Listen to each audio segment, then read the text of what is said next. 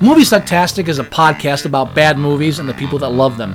But it's more than just a podcast, it's also an online presence.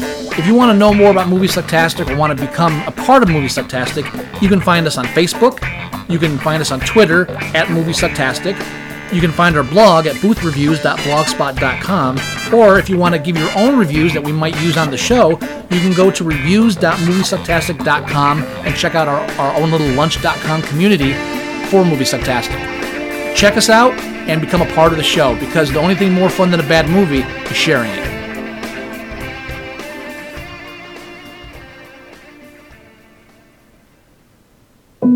My brother is adored by the women who wear our design. You look beautiful.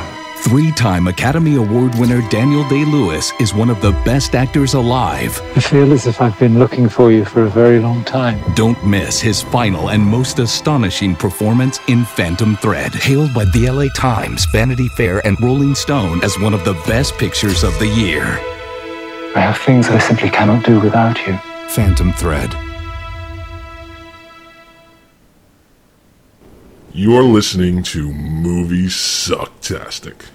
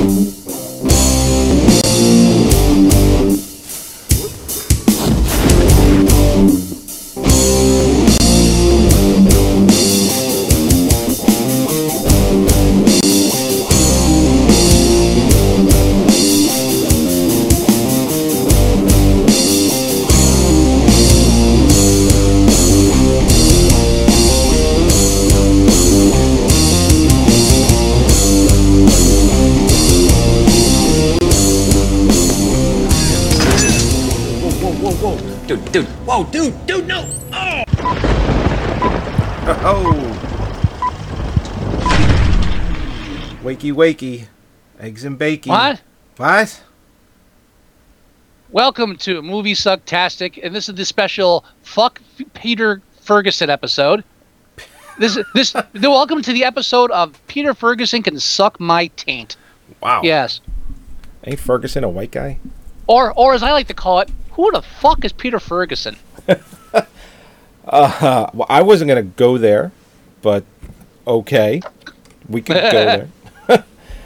No, we appreciate, for the most part, all listener criticisms and things of that nature. But sometimes, well, maybe not sometimes. Most of the time, we get a lot of criticism about how we should shut the fuck up and play the movie, which, along with the fact that YouTube flags us for just even sneezing in the direction of a film, we've gone now to slideshows playing in the background instead of the film. What made the show unique before has now ended. Now, I don't see anyone doing slideshows like we're doing, where we're showing lots of different scenes and poster art and things of that nature, like this episode we're doing Phantom Thread. I don't see anyone doing what we're doing this way either. Now, this way, we're not getting flagged anymore, but, you know, that uniqueness that we had, where we would show the film that we were actually reviewing in the background, is now gone. And it breaks my heart a little bit, because YouTube just can't get over itself. Yeah. So...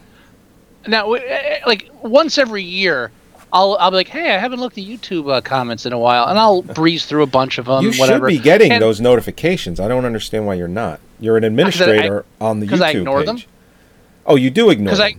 Yeah, because honestly, who gives a fuck? Well, every time we get one, I take a look, and if you've noticed, I have answered some people. Yes, and occasionally, I do too.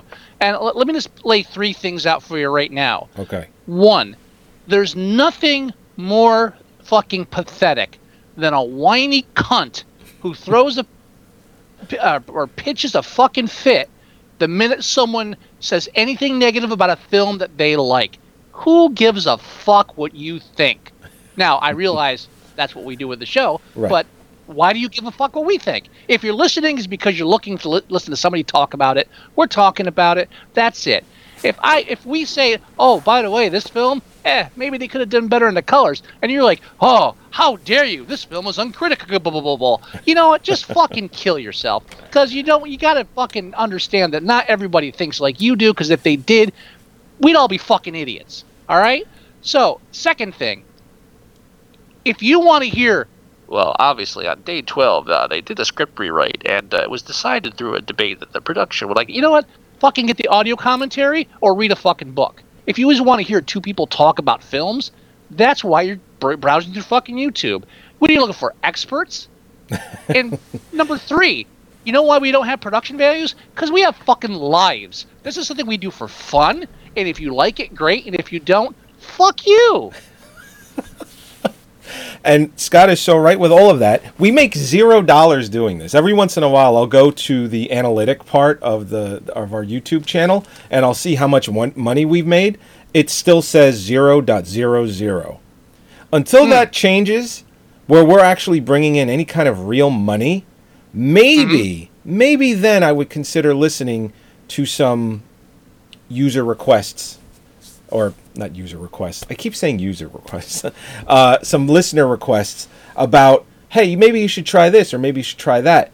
And maybe you should shut the fuck... No, we're not going to shut the fuck up. We're going to keep talking about what we want to talk about. And we're going to talk about it with whatever we want playing in the fucking background. So stop asking for us to shut up so you can watch the movie. Which isn't fucking possible anyway. It's not like there's a switch where we can turn the volume on. You can turn us off. Nobody does that. All right, and let me go one further. If there's anybody I'm willing to take advice from, it's not someone who has fucking time to watch YouTube videos. You obviously don't have dick to do with your life. Right. You know what I don't do? I don't watch YouTube videos. I don't watch my own YouTube videos. I can't even tell you how many of our shows have I watched. None. You know why? Because I've lived them, motherfucker. And I do occasionally get to watch some YouTube videos. I sure as fuck don't comment on them. And if I don't like them, I don't take the time to tell them why. You know why? Because they don't give a fuck. That's right. And there's nothing sadder than somebody who thinks that if you're putting stuff on YouTube, your main goal in life is to be PewDiePie. I would kill myself if I became PewDiePie. I'd kill myself if I wanted to become PewDiePie. PewDiePie. I'd kill PewDiePie. You know, and it's Pootie. Don't take that. I don't fucking care. I didn't know who PewDiePie was until about 6 or 8 months ago, and then I found out how much money he made acting like a fucking moron. And there are people that watch him do it, and the dude makes like what, $4 million a year? Are you fucking kidding me? You know what that's called? Lowest common denominator. Am I upset that I'm not the lowest common denominator? Oh, I'm fucking crying. Don't give a fuck. You know, if this was a full-time job and I was putting thousands of dollars into it and I'm dressing sets and we've got, editing suites and shit, oh yeah, I'd be breaking my heart that you gave me a fucking thumbs down. But guess what? I'm not. No one gives a fuck. Peter Ferguson specifically, fuck you and your life. And if you're listening to this show and you don't like something we've done and we haven't heard about it, guess what? You've got a fucking life. Enjoy it. You're good. We're with you. We don't get, honestly. No, you're right. You're right. And you know what, too? I upload all our videos now because I can without any fucking hassle. We can't even monetize our videos because, and this is largely in part to YouTube being a bunch of fucking dicks. We can't monetize any of our videos until we reach 4,000 viewer hours a year and 1,000 subscribers. Now, we're over the 1,000 subscriber mark, but we're not close to the 4,000 hours because YouTube flags our shit and we don't upload enough stuff. Now we're uploading a video, every week, sometimes when we take some time off every couple of weeks. So we probably will be able to hit the 4,000 hour mark this year or more.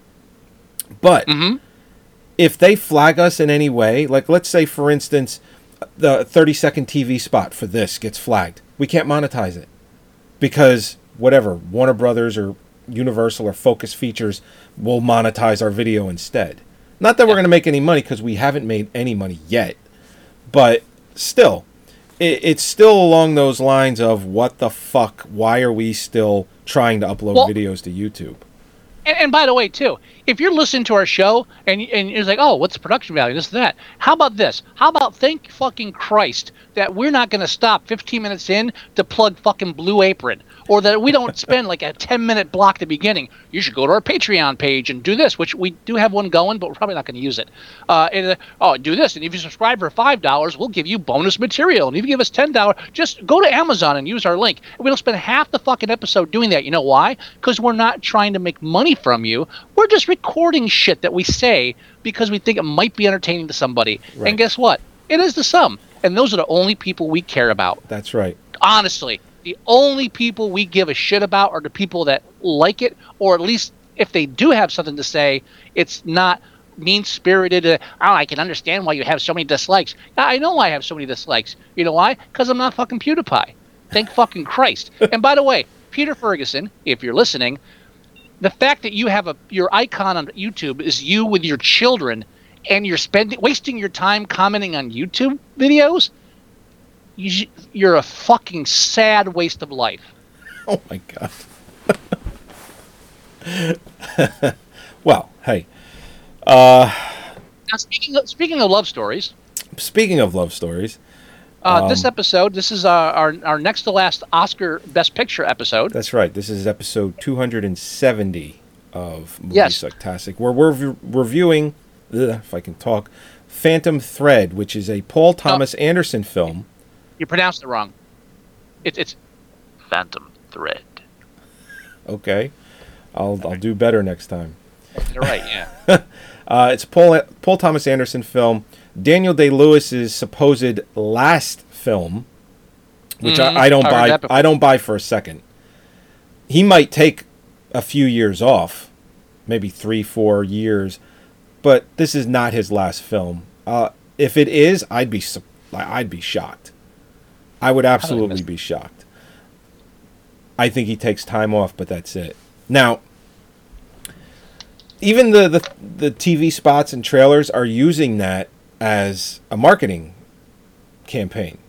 See Daniel Day-Lewis in his final movie ever. They're using it that way. They did it in the TV spot that I played. So, and I'm sure the film it's been making money, actually. It's made $28 million worldwide, 18 here, domestically, 10 million foreign. I'm sure. Is it even out in the UK yet? It's got to be. Yeah, it is out in the UK, which it's in as far as the foreign market goes, that's where it's made the most money. It's made about $3 million in the UK, which makes sense. Mm-hmm. But this film, excuse me. Okay. There's good. We're going to hit a spoiler alert wall in about maybe 15-20 minutes. Yeah, I think we have to. All right. So yeah, we're definitely. So we're going to talk. We'll hit that wall. So just be forewarned. At a certain point, if you haven't seen the movie and you give a shit, you're going to want to turn it off. And that was opened up for a reason. I apologize. I'll turn that down. Anyway, keep going. Okay. So the thing with this film, I really enjoy Paul Thomas Anderson's movies. I don't enjoy all of them. This being one of them. How could you not enjoy all Paul Thomas Anderson's films? Paul Thomas Anderson is a great director. You obviously know nothing about film, sir. I mean, I'm a defender of Magnolia, where Scott is not the least. Fuck that. All right, and let me just for the record, I'm going to lay it out straight. It's not that Magnolia as a whole is a shitty film. It's as a whole, it's a bad film. And I've always said, in Magnolia, there are 2 or 3 really great movies. The problem is he made them all in one film. Yeah, and I think the problem, and this is, I will agree with you on that. After he did Boogie Nights, the studio, I forget who the studio was and who he was in bed with at the time, really wanted his next film, and they really wanted it the next year. They didn't want to wait. Yeah. They didn't want to wait for him to kind of craft a vision of another movie. So he had this film, Magnolia, which I believe he had a few different ideas and ended up making all of them.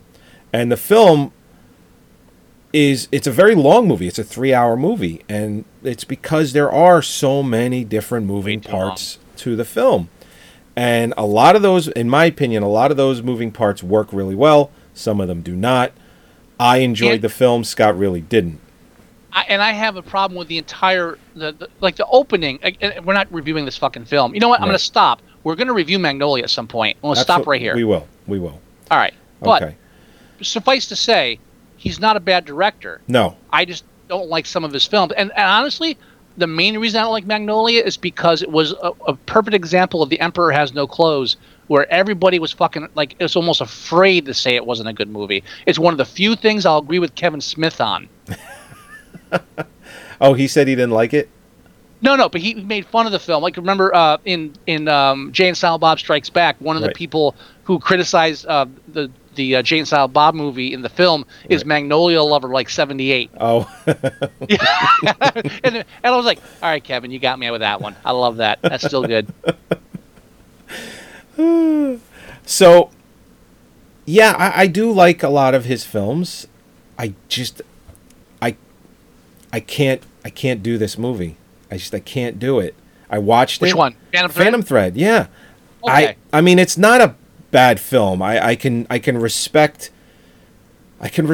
what he put on the screen. I can respect how he did it, but I can't get into this movie. All right. I couldn't get into this movie. Here's where it is. I'm going to tell you exactly what the deal is with Phantom Thread. And this isn't necessarily a negative thing either. Phantom Thread is like a film savant's wet dream. This is the kind of film where if you read reviews, I read several reviews of this film afterwards just because I wanted to see what the critical response was. And any review you read about this film is going to do two things. It's going to glow, and it's going to mention a lot of obscure films and drop as many fucking like cinematic references as possible. It's one of those movies. And the thing is, I'm very foggy or not knowing at all of these other references, even though I knew that that's what was happening, and I could tell. I know the one obvious one that I know you even got was Clockwork Orange. Of course. Yeah. Yeah. I mean that shot. I was like, all right. It was like, there's no way he's not trying to mimic Clockwork Orange with this shot of the car. This is fucking ridiculous. and there's, you know what? There's little shots like that we're going to talk about the twist in the third act, but I got to say, like, everything in this film that becomes like darkly humorous is 100% intentional. This isn't a straight this isn't a straight romance film.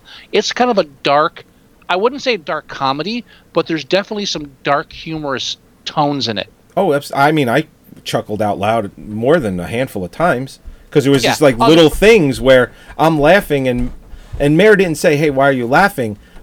But she understood because she knew that I understood something, or that I knew it was because it was meant to be portrayed in a dark kind of humor, like that.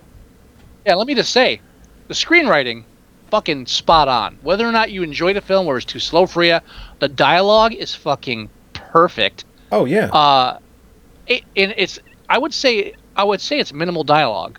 Even though it's not like the film where it has long stretches of silence, but it is minimal dialogue. The dialogue is very curt.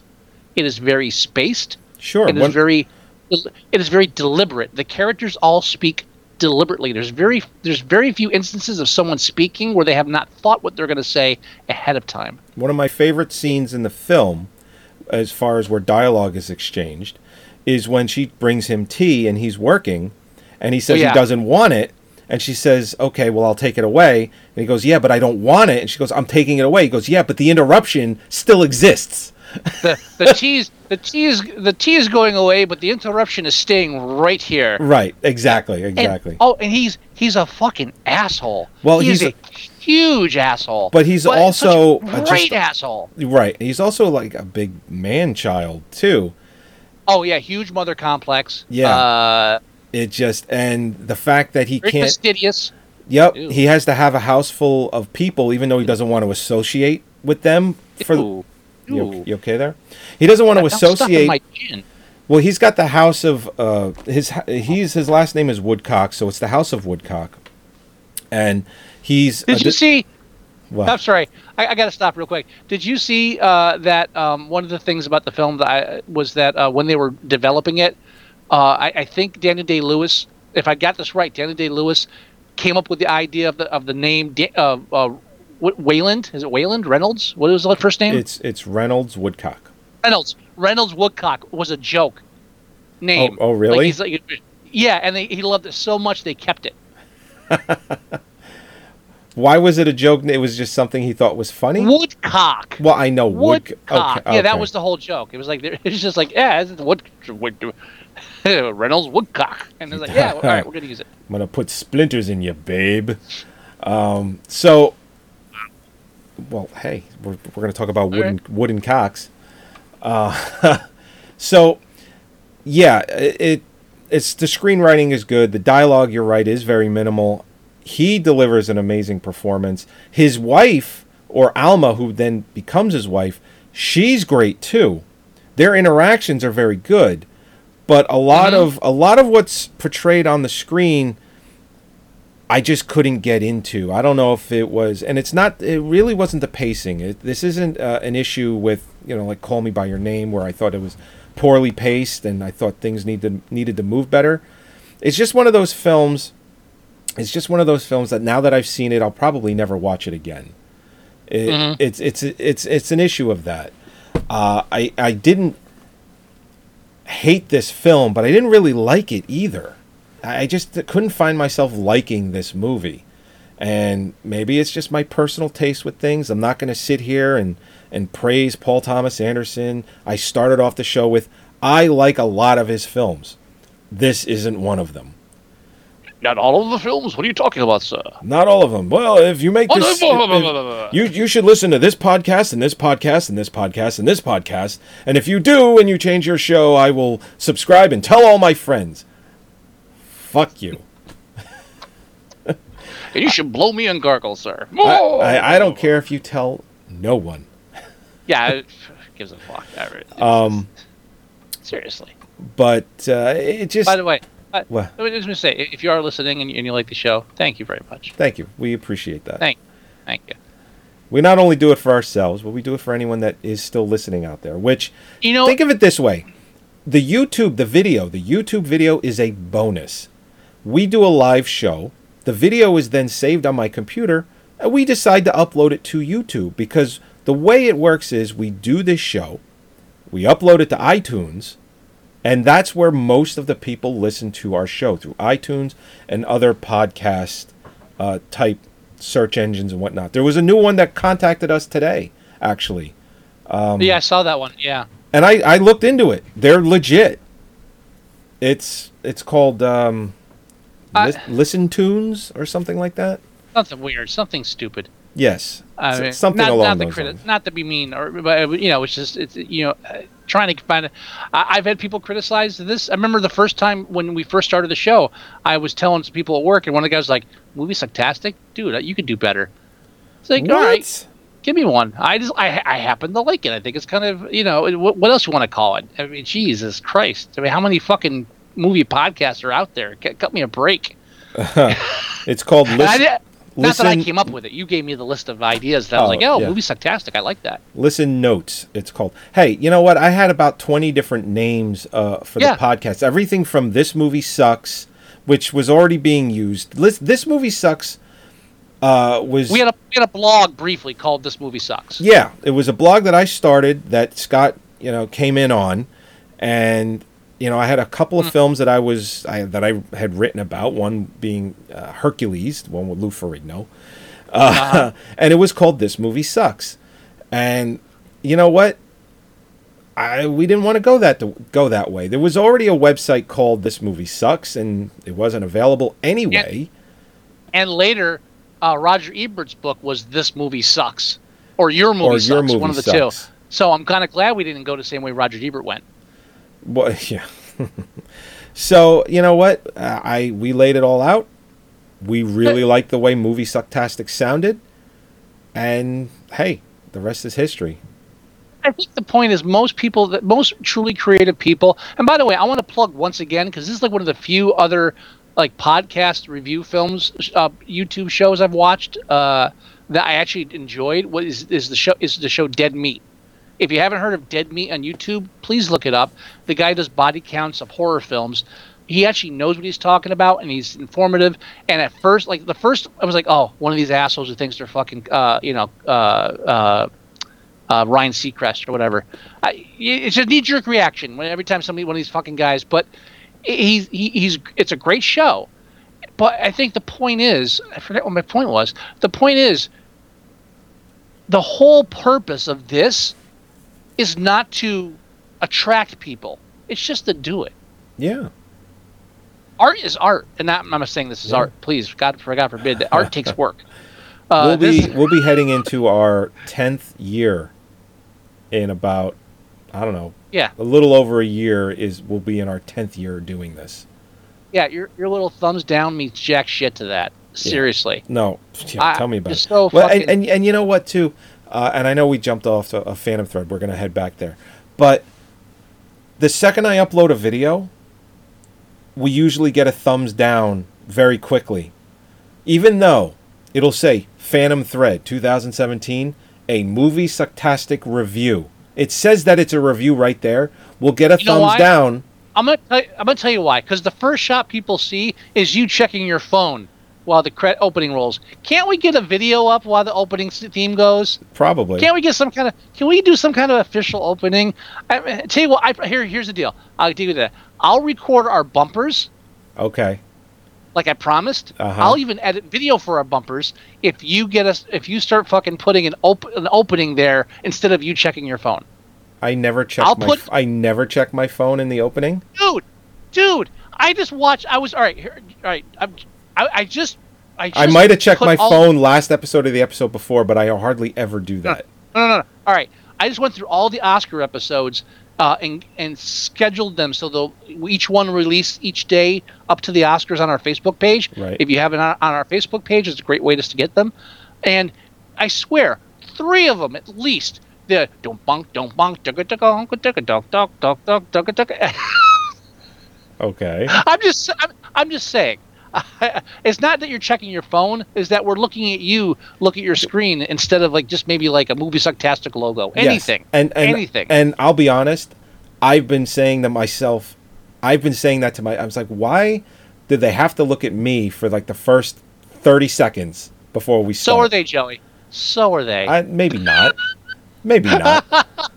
and by There's the way, somebody also, out there that's a fan of me. Here's something for you, Joey. Yes. I'm moving to Texas. I know. Behind me, that mess behind me. Uh-huh. When I move to Texas, that's going to be replaced by something really sweet. Okay. I don't know what yet, but it's going to be nice and presentable. You're going to have to do the same. Whether it's a green screen or whatever, you're going to have to fix your background. We got to step it up just a little bit so Peter Ferguson can like us and recommend us to people. Okay. Okay. All right? All right. I need a T-shirt. Peter Ferguson, please love me. Please love me. Love me. Love me. All right. I'll figure out what I can put behind me. Anyway, Phantom Thread. Phantom Thread. Yes. Let's go to spoiler mode. Spoiler alert! Spoiler alert! Spoiler alert! I gotta get a sound for the soundboard. You don't have a sound for that? I think you get me drunk from Shape of Water. So spoiler alert. Yeah, we'll do this. Spoiler alert! Okay. Realistic. You can't do that. Anyway, no, I know. Let's go into the part where we're going to talk about the third act. Now, do you want to mention it, or do you want me to? Because I have a great. I know how I told Holly. Do you want me to explain it? You know what? Yeah, that would be good because I have a way that I would describe it, and I don't know if it would be exactly the same way you would describe it. So I'm interested to hear what you're going to say. So I'm watching this film that I didn't really care about in the first place, and it's long, it's pretentious. There's some great moments. The direction is beautiful. It's a huge film snob movie. This is film snob through and through. This is the Angelica on opening night. I had the mise en scene, and I was like, all right, Was I get it. was I right with my comparison? Because I have never seen Age of Innocence, but it starts off and I'm like, this feels like Age of Innocence. Maybe not as boring or as pretentious, but it's like this is like Age of Innocence, but in the 1950s London. It had that element of, okay, this is going to be long drawn out, but there's an undertone that I was like, okay, something's going to happen. Something interesting is going to happen. Well, it usually does with Paul Thomas Anderson films. Yeah. I mean, with Age of Innocence, half hour in, you knew you were fucked. You were just like, oh, this is just going to be this and nothing but this for 3.5 hours, 5 days, however long it is. So Paul Thomas Anderson, you kind of get that in the back of your head. Danny Day-Lewis, great performance. He's a dick. He's not just like, like there's just that element of him where you're like, okay, something interesting happening here, because he's definitely a caustic personality. He meets the girl. We've already set the whole thing up at the beginning. A lot of it's very blatant too. It's like, oh, I get it. Okay, he throws away women every now and then. Here's the new one. This is going to keep going. It gets to the point, and what was her name? Emma? Alma. Elma. Elma is trying Alma. Such a sexy name. Alma, hey. Like man with two brains. Alma, hey. Alma, it's such a beautiful name. Alma so sexy. Is exerting her own influence. She's like, I'm gonna, she's really exerting. She's trying to fight back against him. Keeps barging in, trying to do things. She wants to be a part of his life. She wants to have some control. So it gets to the night where she decides she's going to break his cycle of having everything the certain way he likes. She tells everyone to go home. She's going to make a dinner. And they sit down, and it's one of the best romantic dinner arguments ever.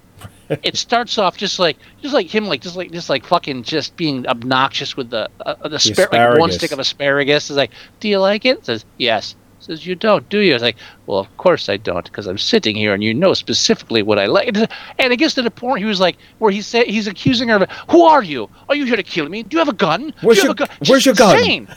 Yeah. And I'm watching, I'm like, this is fucking awesome. This is great. So I'm like, I'm totally enraptured now. I'm like, I'm tuned in. So, and I think Paul, and again, this is all Paul Thomas Anderson knows. You're drifting a little bit in this film. You're focused now. You're watching this. And like this great fucking argument. This is the best romantic dinner argument ever. And then it ends. And the next scene is Alma looking at a cookbook about poisonous mushrooms. Right. And I'm like, holy shit. Well, and what's crazy about that scene is I'm like, all right, this is the Paul Thomas Anderson that I know and love. Some shit's gonna go down, and it kind of doesn't. I mean, things happen, but I'm thinking, all right, this is where, it's like to that climax, and there will be blood. It's like, this is it. It's coming. Well, here's the great part about it, though, and this is where the film gets me a little bit, is that, like, the film doesn't suddenly switch gears. It keeps the same tone, but it just gets darker. Yeah. And there's, I mean, and you like, it's on purpose. Like, it's like, oh wow, that's sudden. It's like, he knows it's sudden. He knows you're laughing at this. He knows there's this underground Twitter. Oh, that's such a fucking sudden switch, and that's not supposed to be like subtle. It's like, it's just like slaps you in the face. So like, and then she poisons him and nurses him back from health because he's got this whole mother thing. Did you also notice that she gave him a thimble full of poison? Oh yeah. I mean, that's obviously on purpose as well. She used a thimble. So so if anyone doesn't understand what that means, he's a designer, and he has a group of women sew, and he designs clothes. Thimble.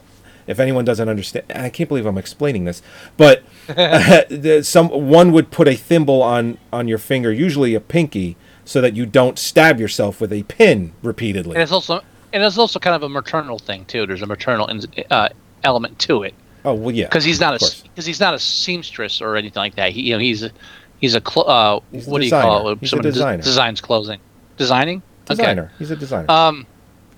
But what's even better about that is that he does it again later, and even though you kind of feel it coming, because they get married, but then the marriage starts waning thin because he's still like, he starts like, oh, I don't like her, she messes up my routine. She's basically, like, he became Job from Arrested Development. I've made a horrible mistake.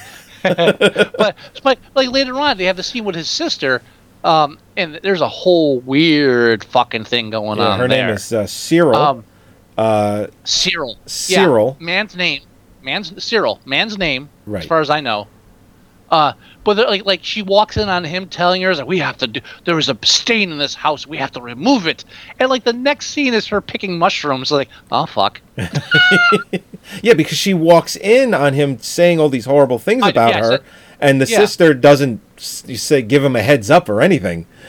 So I mean, the film is really a great dark comedy, but the problem is the dark comedy doesn't really come into play until the third act. Right. That is true. There's a couple of chuckles in the first and a little bit of the second act, but you're right. And most of everything is in the third. Well, because in the first and second act, you're not chuckling at anything dark. You're just chuckling at him being a dick. Well, that is true. And and I don't want to say nothing good happens in the first and second act, but everything that's good happens in the third act. Mm-hmm. There's a couple of scenes where you get that he's in love with her when she does things for him that gets him excited. Like when the one woman he designs a dress for, she's getting married and she's totally drunk and plastered and maybe even high. Who knows what the fuck she is, but she is in his dress and she's drunk. And she's not making a good example of herself in his dress. And that really sends him down the deep end as far as being depressed about it and being moody. And Alma, she's like, listen, she cannot do that in your dress. And he's basically looking at her and saying, what do you want me to do about it? She goes up with him to go get the dress, and she takes... All right, now, just so we don't get confused here. What? She keeps agonizing over it. He's the one that makes the final decision and drags her up and then he sends her in to get the dress off. She instigates it, but he's the one that takes it and says, "Yeah, let's get the dress back." Well, that is true. Well, I mean, she was pushing. She was pushing because she was hoping that he would do that. But I just wanted to make sure that we don't tilt the dynamic too much. You're right. She didn't take him upstairs. He took her upstairs. Well, and I think the reason why that... But she instigated that. She did instigate that. You're correct. Well, I think the reason why that is, and Paul Thomas Anderson knows this, he's directing it a certain way, he wrote it a certain way. He would never make her take the reins and say, let's go get the dress. That would belittle him. So she was pushing and antagonizing so that he would do it, and he did. So she controlled him a little bit and got what she wanted as far as getting the dress back and empowering him to do so. Because one thing that you notice in this film is that she wants to be needed by him and he wants to be needed by anyone. He needs to be taken care of in a lot of ways. That's why he can't have Cyril not in the house. That's why they cannot go to dinner alone. She has to be present. He hates it when the women are sent home. When she did the dinner thing. But you're missing a point. What you said was that he needs to be taken care of by someone, anyone, and up until that point, it's always been Cyril who's plays this kind of like she's a fill-in for Mother. Right. He's never been able. He's never seen a romantic interest as someone that can provide for him.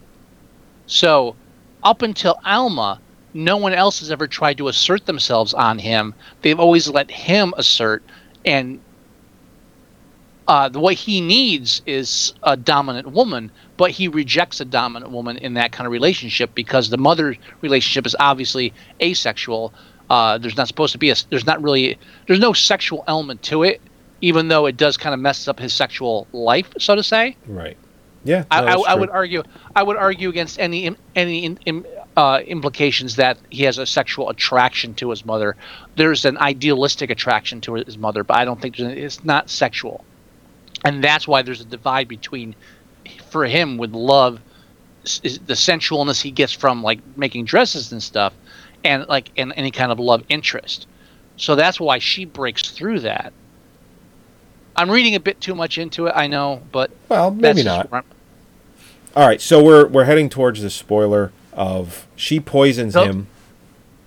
We spoiled it 10 minutes ago. What are you talking about? No, I know, but what happens? Well, we can elaborate a little bit more because the second time she poisons him, he's accepting of it, and it turns into this kind of relationship where you get the sense that he enjoys it because she's taking care of him.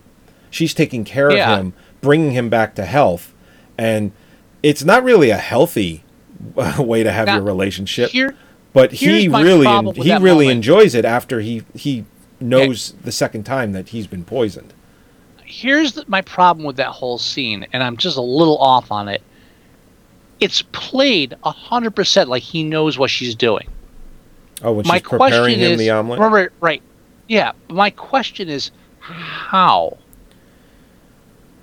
Did I miss something where a clue was given to him where it was like, hey, by the way, she might be poisoning with mushrooms? Is there anything there that leads up to that? I mean, it's 100% shown in that scene that there is nothing but, on his end, suspicion or acknowledgement, and on her end, just a complete lack of care that he might know. There's like not even like it's just like not a concern. It's like, yeah, eat the fucking mushrooms. But my question is, did I miss something? Because I might have. That would explain how he might know that he's being poisoned at all. Yes. Okay. Yes. It could be that over time, after he was I'm not asking you to guess. I'm saying, is there anything in the film? No, there's nothing. That specifically. All right, thank you. There is nothing. That's all I wanted to know. The only thing we can do is what you said, is guess that maybe he thinks that after he was poisoned the first time and the way their relationship is going, where he wants her out, that maybe she poisoned him the first time. Cinematically, that's enough. This whole movie is about. Again, it's about film. It's not even about narrative. It's about film. The film is the narrative. So we don't need to know how he knows or why he suspects. But the scene, purely acting, directing, everything, sends that message to us. Yes, absolutely. Yeah, and that's all that matters in a Paul Thomas Anderson film. Until it starts raining frogs. Wow, yeah. Or Adam Sandler. Actually, I like Punch Drunk Love, but that was probably Adam Sandler's last good film. That might actually be a real. Yeah, that might be true. Although I did like the remake of the football film. What was that called? The Longest Yard. Longest Yard. I did enjoy the remake. It was a little silly, but I did enjoy it. I haven't seen that. I have it, but I haven't seen it. It's not bad. You know, it's what it is. It's not bad. I've never seen the original, to be honest. So the one with Burt Reynolds. Bad about when I saw that. Yeah, because you know what? I can't watch every fucking film because I'm not paid to do it. Yeah. Ain't that the fucking truth? All right, so have we said our piece about Phantom Thread? I guess. Yeah. Now, as far as Oscars go. Let's take a look. How many things is it nominated for? I don't know how many. I think it's nominated for picture, director, actor, probably. Score. Well, I think it's nominated for costume. I know it's nominated for 6, I believe. It's costume and score, and there might be one more. But I know I just went through it. Original screenplay. Original score. That's not up for screenplay. It's not up for screenplay. Wow. No, which I'm surprised because the dialogue was fucking perfect. I'm honestly, I would say fucking get rid of the original screenplay. I don't know if there's anybody I would bump it for. Let me look. My notes are a mess here. Where's my screenplay list? You know what's interesting, and I know we're going to review The Post next, but I think you could take Meryl Streep out of the Best Actress nomination and put in the Vicky, I can't remember her last name. Creepy. Vichyssoise. It's Vicky Kripke or Kripke or something like that. Vichyssoise. Vichyssoise. Anyway, Yes. the woman that plays Alma in the film. You could take out Meryl Streep and insert her. I thought her performance was good enough to be nominated. Hold on. For Peter Ferguson, just a little bit of a for scene 12.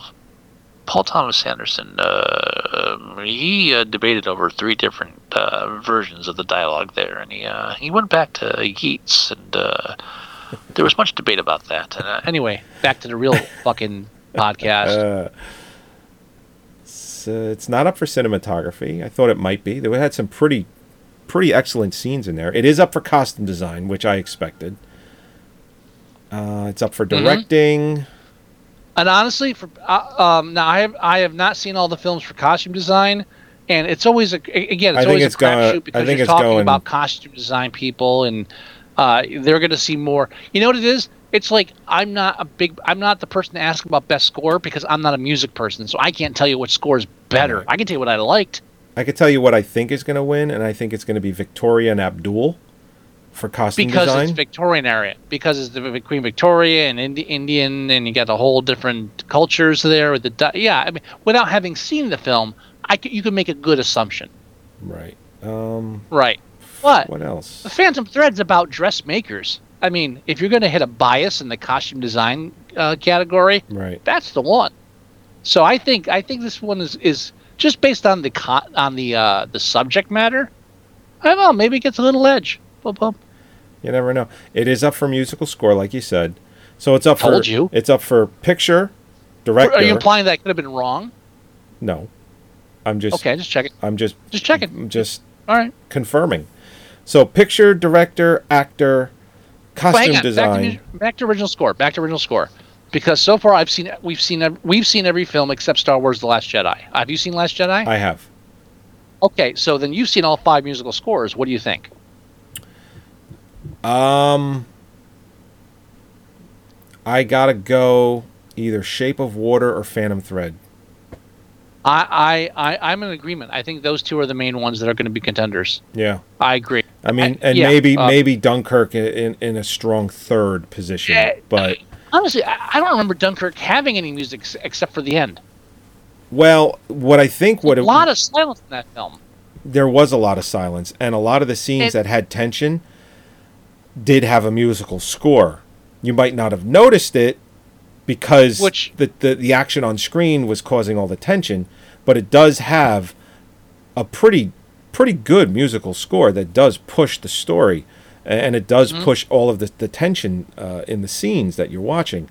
But I still think Shape of Water, and I think Phantom Thread is going to edge Shape of Water because Phantom Thread relies on music a lot. Yeah, I mean, but Shape of Water is much more musical. I mean, it is more musical. Phantom Thread relies on it more because there's less dialogue. Right. Shape of Water relies on it more because it's like music is actually a main theme of the film. Okay. No, I can see that. Yeah. So it's go back. So it's picture, director, actor, costume design, score, and cinematography. I'll tell you what. Cinematography. Well, I'll tell you what. It's not up for cinematography.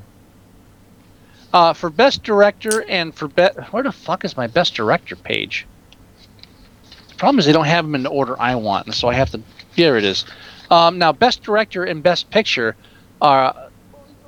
When you finished one, you finished the other. So I think in the episode of The Post, we'll make a final discussion of who we think is near for those 2. Oh, good. Because, that'll be our last film. Perfect. Yes, exactly. All right, so it is on IMDb. It's currently rated a 7.9. Right now. 25,000 votes. What, 7.9? 7.9. Yeah, I can't go higher than 7 just because I still keep getting flashbacks to Magnolia. No, the other film we were talking about. What other film? The fucking romance. Come on, my brain's hurting. My brain's hurting trying to figure out what you're. Scorsese, the Coppola. Oh, the Age of Scorsese Innocence. Age of Innocence. Age of Innocence. Age of Innocence. All Thank you had you. to do was say Scorsese. Her name is Vicky Krieps. It's Krieps. So, Like I said, Vichy Soir. Vichy Soir. Vichy Vichy Soir. So we're gonna go with 7. We're gonna go with okay a 7. A 7. Most people Yeah. gave it an 8. 27.8% gave it an 8. Yeah, I'm gonna take one off for Magnolia. That's not a good reason to take one off. But Don't care, I'm in still my agreement reason. with a 7 to begin with. So you could. All right, you 7 could- it is. I mean, listen, for me to go to an 8, I would have to have loved the film. I'm going to a 7 because I respect that it is not a bad film. It's just not a film for me. So. All right. So my IMDb is still a dick. So do you want to do demographics real quick for me? Yeah, sure. So what we're looking at here is we got all ages for males. 16,000 males rated this an 8 out of 10. Only 3,700 females rated this 7.6 out of 10. Wow. You know what it is? I hate to say this. I don't want to be sexist, but I think that women aren't as strong film viewers as men are. Well, I can't disagree with that entirely, but I can't also agree with it either. There are a lot of, but you're right. I think I'm not saying there aren't women. I'm not saying there aren't women that are film fans. I know what you're saying. I'm saying that I think when it comes to a fascination with films, I think the men outnumber the women. Just where I would say the opposite, and you're talking to a book lover, but I would also say literary-wise, I think the women outnumber the men. Oh, I agree with that entirely. These are some interesting numbers. Under 18, there was only 100. There was only 115 votes under 18. Good. If you're 16-year-olds watching this, I have worries about you. Yeah, but that's still really low number. Anyway, under 18, 104 males, 8.7. 10 females, 6.9 in the under 18. You know why? Because those under 18 males watching this are fucking film geeks times 10. If you're under 18 and you're watching this, you're already fucking lost to the world. You are a film geek squared. That's it. Just what 16-year-old says, "Hey, let's go see Phantom Thread." Yeah, man. No. Well, judging by these numbers, they're not taking any dates with them. They're not taking any girls with them. I could have told you that before looking at the numbers, sir. So okay, next up is the 18 to 29 bracket. What? Put yourself in that position. I'm never going to put myself in that position. 16-year-old girl, 6-year-old guy. Guy says to the girl, "You want to go see Phantom Thread?" What's the girl say? "What are you fucking? No. Can't we stay home and Netflix and chill?" But this should be one of Paul Thomas Anderson's best films ever. It's Daniel Day-Lewis's last film. I think I'm going to go hang out with the comic book kid. Yeah. Have fun with that. 18 to 29. Nerd Chic only goes so far, people. Yeah, 18 to 29. Anyway. 7,100 males, 18 to 29 gave it an 8.2. Only 1,600 females, 7.7. I'm telling you. 30 to 44 bracket. 5,700 males, 7.8. 1,200 females, 7.5. And then finally, the 45 and up bracket. 2,000 males rated it a 7.5. Only 600 females rated it a 7.5. So it is largely a male audience that's reviewing this film. Largely. I mean, it's actually quite crazy how many reviews are from males. Oh, I've never seen the scale this this topsy-turvy as far as or weighted to one side. For our listeners, if we're talking about what women like in films and men like in films, I'll be opening up our next episode with a brief discussion about that. Okay. Yes, and if and believe me, it could have been a lot longer a discussion, but Holly had to go to bed early. Okay. So, next episode, if you're listening now and you're interested in this whole guys films, girls films thing, listen to the next episode. You're gonna like it. Yeah. I saw At least for the first 10 a minutes. magazine cover that talks a little bit about what you're going to talk about. Did you?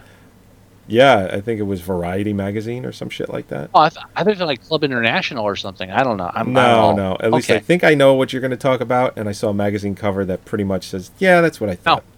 No, you don't know what we're going to talk about. No? Okay. No, you don't. You don't. I'm intrigued. Yes, you should be. All right, let's right. wrap this shit up. We got one more Oscar film to do before the big night in 2 weeks. Nice. A week and a half. Yeah. We're going to take next Thursday off because we're doing. Because I'll be in Texas. Scott's going to be in Texas, but we're also planning to do the live Oscar video podcast of the show. So My plane lands at 5 o'clock. I'll be ready by 8. Fuck yeah! Oscar start at 8:30. Yeah. I told Holly that. She's like, "Oh no, Scott." It's like, really? Oh, fuck yeah. Yeah. Is she going to join in? You think? Probably. No. She'll be jet lagged. No. Mayor's going to join us. So Mayor's going to join us for at least the first part of the show, like she did last You know what? year. She might not make it into work the next day. Yeah, we'll play the episode. I'm probably taking the next day off just because, you know what? Fuck it. I can't. I am. But because fuck it. I'm up to my fucking eyeballs in upgrades. I can take the day off. I'm going to sleep on the plane. Anyway, wrap up the show. All right, everyone. Thank you for joining us, as always, for another episode of Movie Sucktastic, episode 270, where we reviewed Phantom Thread.